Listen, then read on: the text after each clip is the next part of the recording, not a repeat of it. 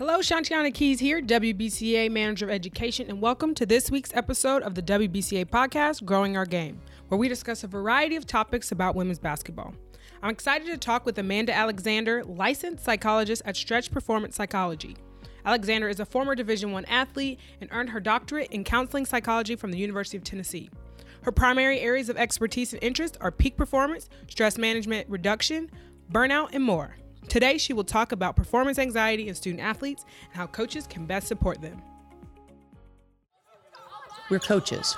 We're leaders and teachers, dreamers and winners. We build excellent people, not just excellent players.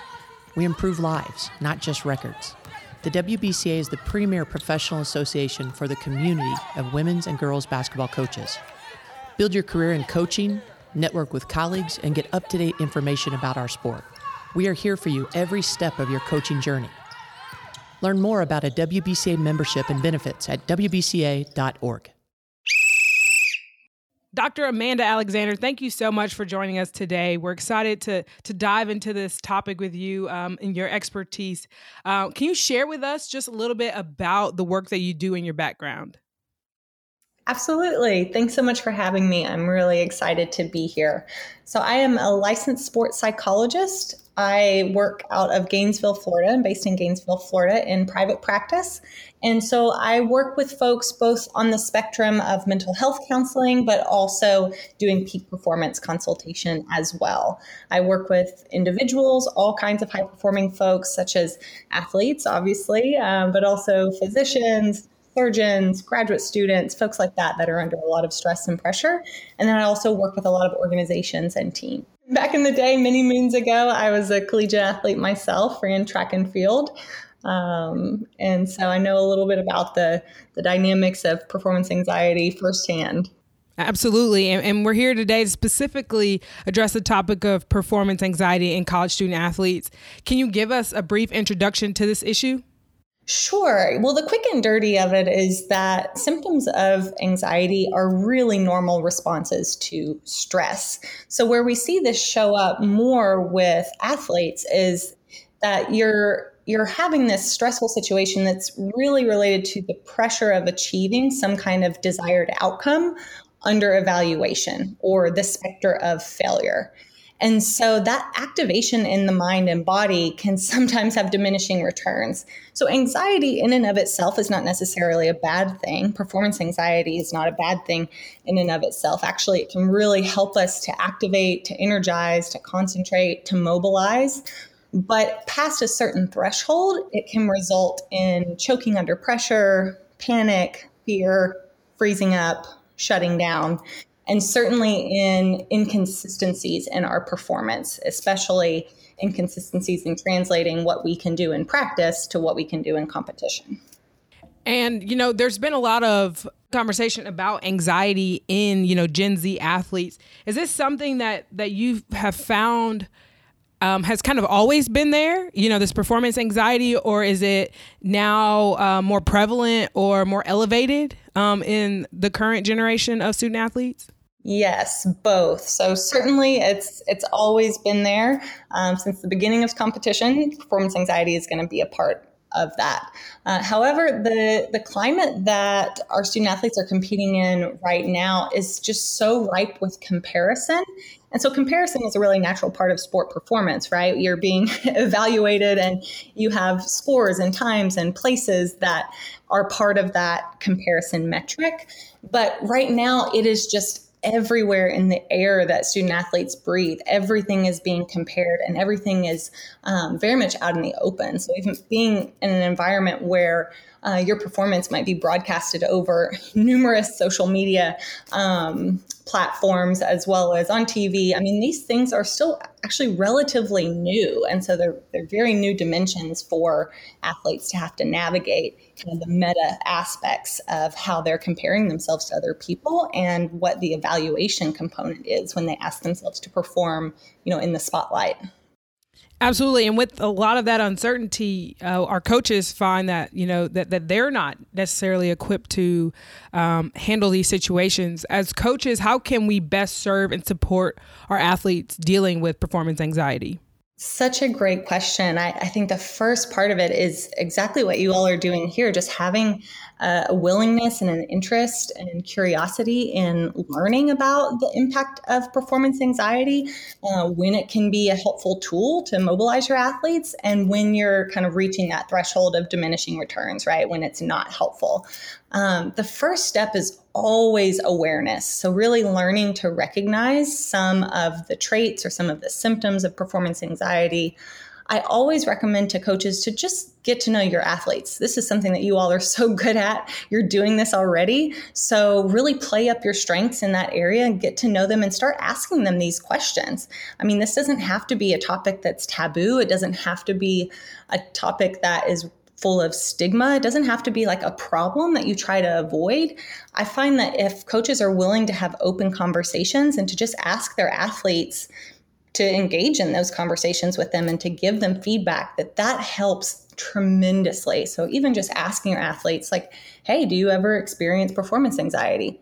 What does that look like when it shows up for you? What do you start to notice in yourself? What can I keep my eyes out for so that I can also help you with that?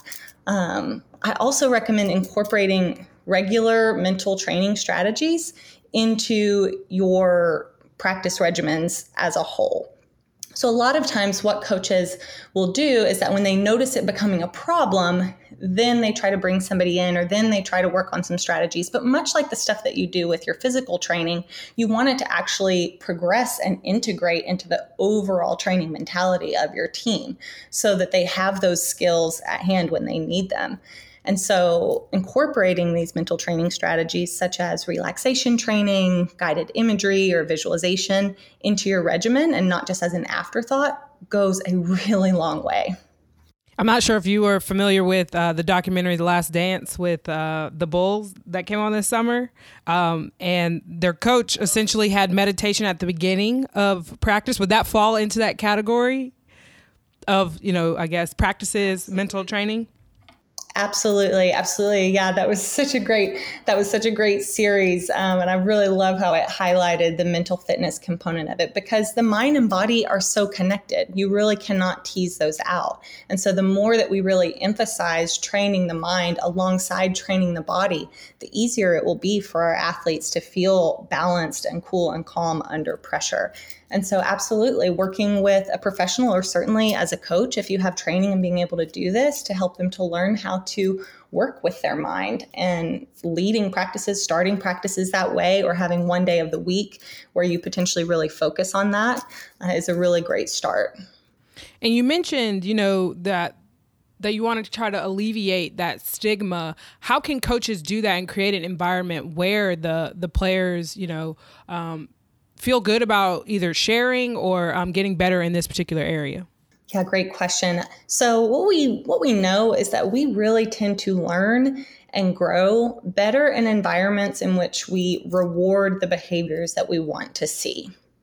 And so we know that punishment is really just not as effective as a learning tool and can actually contribute to increased anxiety, particularly if you're dealing with a lot of perfectionists on your team, which a lot of coaches are. And so if you can, as much as you can, really practice rewarding the behavior that you want to see.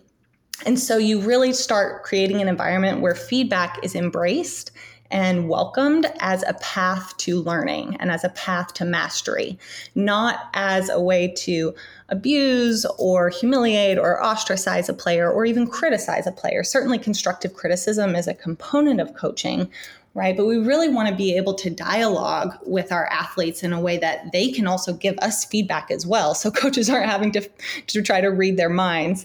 And so being able to create an environment that really advocates open feedback and open communication with the goal of learning and growth, and that this is not about criticizing, and it's not about picking people apart, but it's really about being able to be open and honest with each other so that we can all grow, coaches included, right alongside their athletes. There are not many things that you could do wrong as a coach, but I would say one thing that I would highly, highly suggest that you avoid is to try to eliminate anything from your coaching approach that includes any kind of sexist or racist or biased labeling or criticisms. Sometimes these things are thrown around and it's not the part that we're super proud of as part of sport, but you hear it a lot, actually. And those things can really cut deep. And so as coaches, I think, especially coaching the generation that we have now, I think that we really have a duty to start eliminating some of that bias and some of that discrimination in the way that we coach and the way that we talk to our athletes. Yeah, and there's the great deal of stress specific to even coach performance, whether that's wins and losses or the recruiting or the success of recruiting. Even now with the limitations of COVID, they're only adding more stress. What best practices or tips do you have for coaches to manage their own performance anxiety? I love that question, right? Because I think the idea a lot of times is that only athletes experience performance anxiety, but you coaches, it is a meta level of performance anxiety. Oftentimes you feel what your athletes are feeling along with your own struggles and stressors and the desired outcomes that you want to see for your own performance and for your athletes' performance. So as I was saying before, that self-awareness is really the foundation for this. So really knowing yourself, being really gut level honest with yourself, knowing your own patterns, soliciting feedback, not just from your athletes, but from other coaches that are on your staff, your assistant coaches, your administrators, or your past coaches, soliciting some feedback from them and really being open to hearing what they notice in you, particularly what do they notice in you when you find yourself in a stressful situation? What triggers you, right? When do you start to find yourself off balance? And again, with that non-judgmental approach, that really open-minded approach, being willing to hear that feedback both from other people and from yourself. For most of us, our stress responses fall into just a couple of categories. And these are just kind of basic physiological responses that I'm sure you've heard of, the fight-flight mechanisms. So when we find ourselves under stress and pressure, one of the defaults that we tend to fall into is either going to be fighting. We might tend to feel more agitated, more aggressive, more irritated, or flight, which would be maybe avoidance, withdrawal, shut down. That's a really great place to even start and to just ask yourself, hey, what is my default? When I find myself kind of starting to tip the scales in my own stress or experiencing my own performance anxiety, where does that energy end up? Is it that fighting energy or is it that flight energy? And how might that potentially affect my team? And then practice your own strategies for staying grounded and balanced under pressure.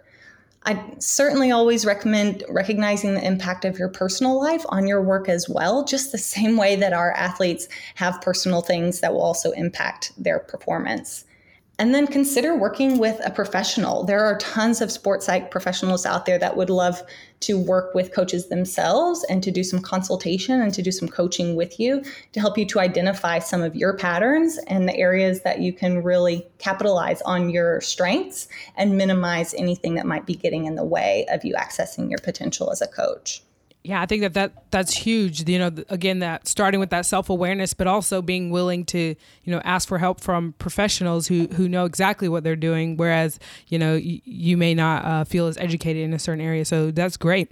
You mentioned before the importance of that positive reinforcement or ways to do that and the evaluative environments. Could you expand on that a bit more for our members? Yeah, absolutely. So the basic idea is where your attention goes, your energy flows.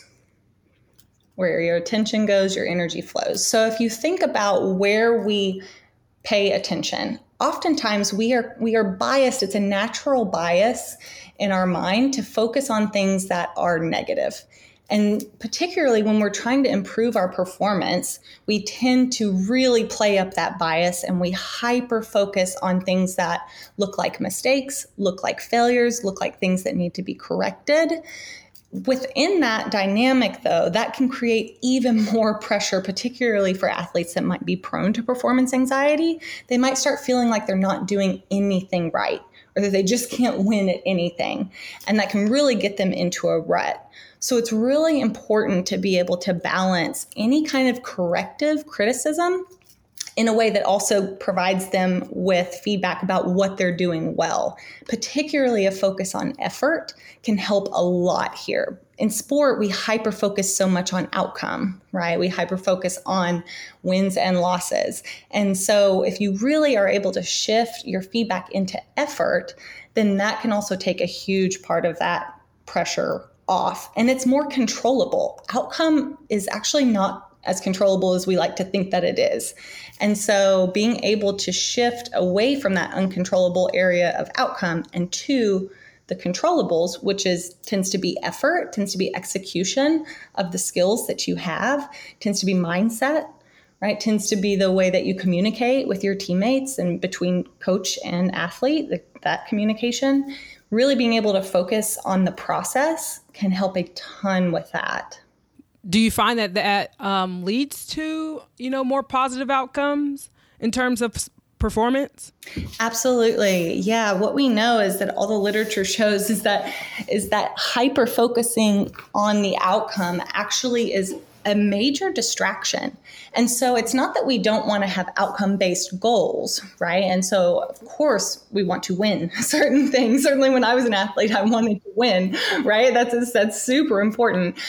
So we want to see ourselves actually set goals and to set goals that feel like they're stretch goals, that they're achievable, but that they're also challenging. But then once you set those goals, you actually want to let go of the focus on the goal itself and reshift your focus onto how do you get there, right? What is the process? What are the steps? What are the tangible, controllable things that we need to train to be able to set ourselves up for the best possible chance of achieving that outcome? That makes me think, as a former athlete, and finding for a coach, finding that balance to critique, I think coaches they struggle with how do you, balance toughening a kid up and making them mentally tougher in that way versus, like you said, like setting this goal and kind of leaving them to it.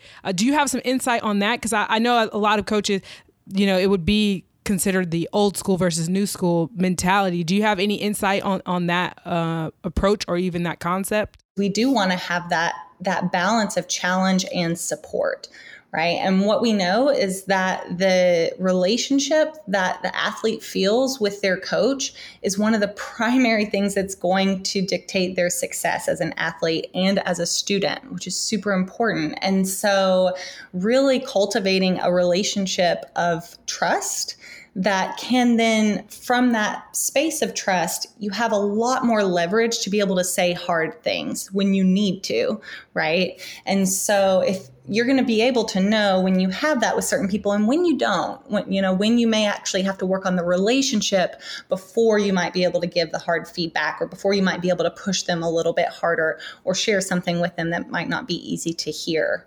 Another aspect to consider is really kind of putting yourself in their shoes again, right? Like all coaches have been athletes themselves. And so what would it be like for you to hear the things that are coming out of your mouth? Right. And so just for a minute, kind of empathize and put yourself back in the athlete's shoes and say, okay, does this feel helpful? Is what I'm saying really getting to the point that I want to communicate? Or is it coming more from an emotional place? Or is it coming from a place more out of my own frustration? Right? Is there actual constructive feedback in this? Or is it just emotion that's being vented? What we see athletes really improving in is when they have clear, transparent, constructive feedback. But if there's too much emotion, if there's too much intensity, too much aggression that's delivered along with that feedback, they're going to miss the content. Like they're going to miss the piece that's actually going to help them to improve, and they're only going to hear the delivery. Sometimes the delivery helps to get the point across, but it's important to kind of know, again, how much trust you have with your athletes there and to really kind of toe that line. And if you find that you go over the line at times, if you find that you make a mistake or you say things or you do things that you're not proud of, or, you go home and you reflect that night and you're like, I might have taken that a little bit far. I'm not quite sure that got the point across.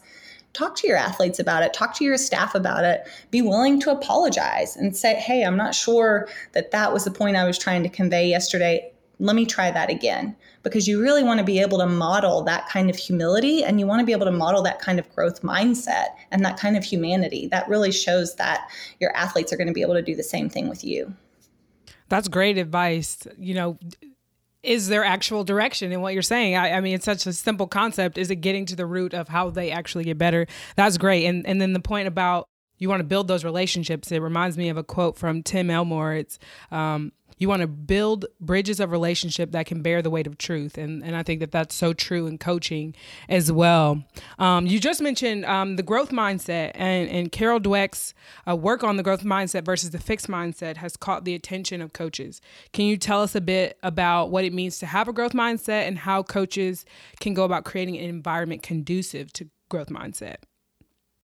So growth mindset work is something that can really be done with your team in an educational capacity. So there's a ton of resources out online. Even if you just Google growth mindset, there's some really cool visual aids and things that you can use. You can also work with a professional that might be able to help bridge that gap with you.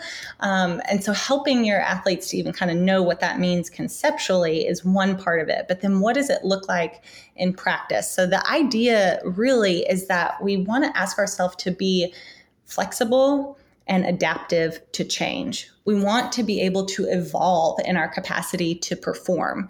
And some athletes will really struggle at this, particularly in transition points, right? So when they're coming from high school to college, that's a major transition point.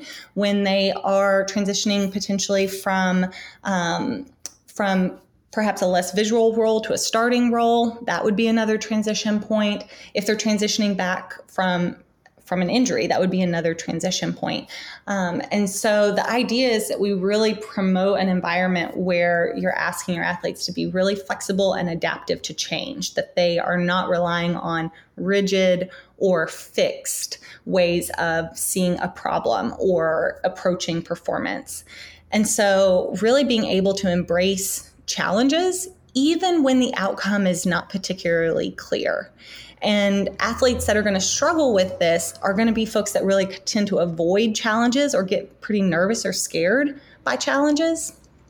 We also, as part of the fixed mindset, want to promote the idea that it's a long game, right? And so even though we may have many victories or micro victories along the way, and we want to kind of take, a full season in bite-sized chunks, it's still a long game. And so having a bad practice or a bad day or even a bad week is not a problem. In the grand scheme of the season, not a big deal. Learn from it, adapt, flex, adjust, and move forward. So you're really making an effort not to get too stuck in any kind of perceived failure or error that you might be seeing in your athletes.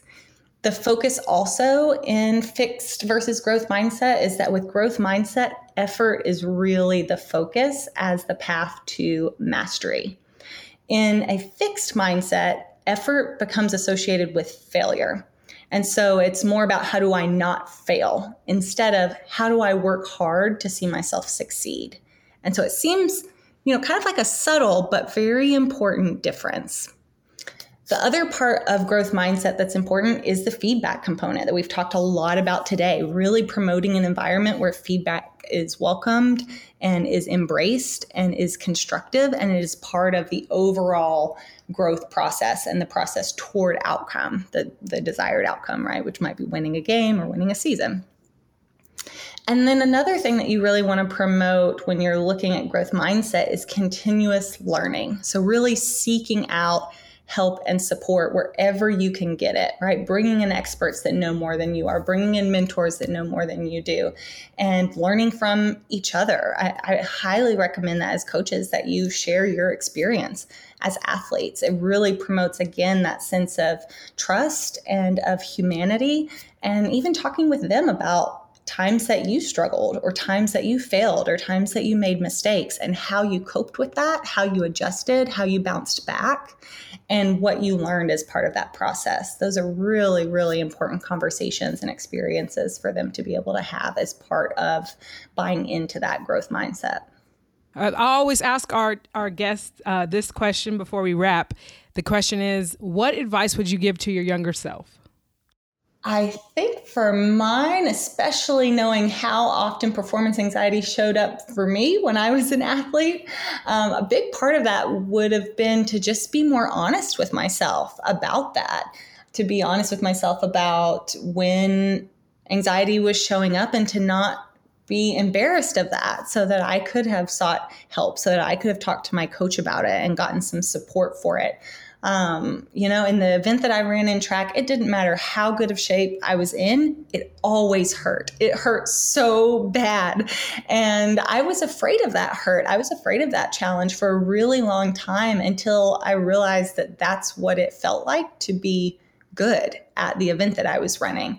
But that was a long time coming. And so I wish I'd been able to be more honest with myself about that. That was one of the things that was really getting in the way of me being able to fulfill my potential, that it didn't have anything to do actually with my talent or my ability, but that I needed to find some ways to kind of get out of my own way and to get my mind and body on the same page working together. I appreciate you coming on to share your expertise with us. Learned a lot, and I know our coaches are going to be able to use this and, positively benefit their programs. So I appreciate you coming on and thank you for sharing with us today. Thank you so much. I'm really, really excited to be here and look forward to seeing how we continue to adapt and adjust moving out of this year, moving through and out of this year. For more information on the work that Dr. Alexander is doing, head to stretchperformancepsych.com or follow her on Twitter at stretchpsych. Thank you for listening to the WBCA podcast, Growing Our Game. Share your thoughts on today's discussion by using the hashtag WBCA podcast. For more information on the WBCA, visit WBCA.org and follow us at WBCA 1981. Thank you, and we'll see you here for our next episode of Growing Our Game.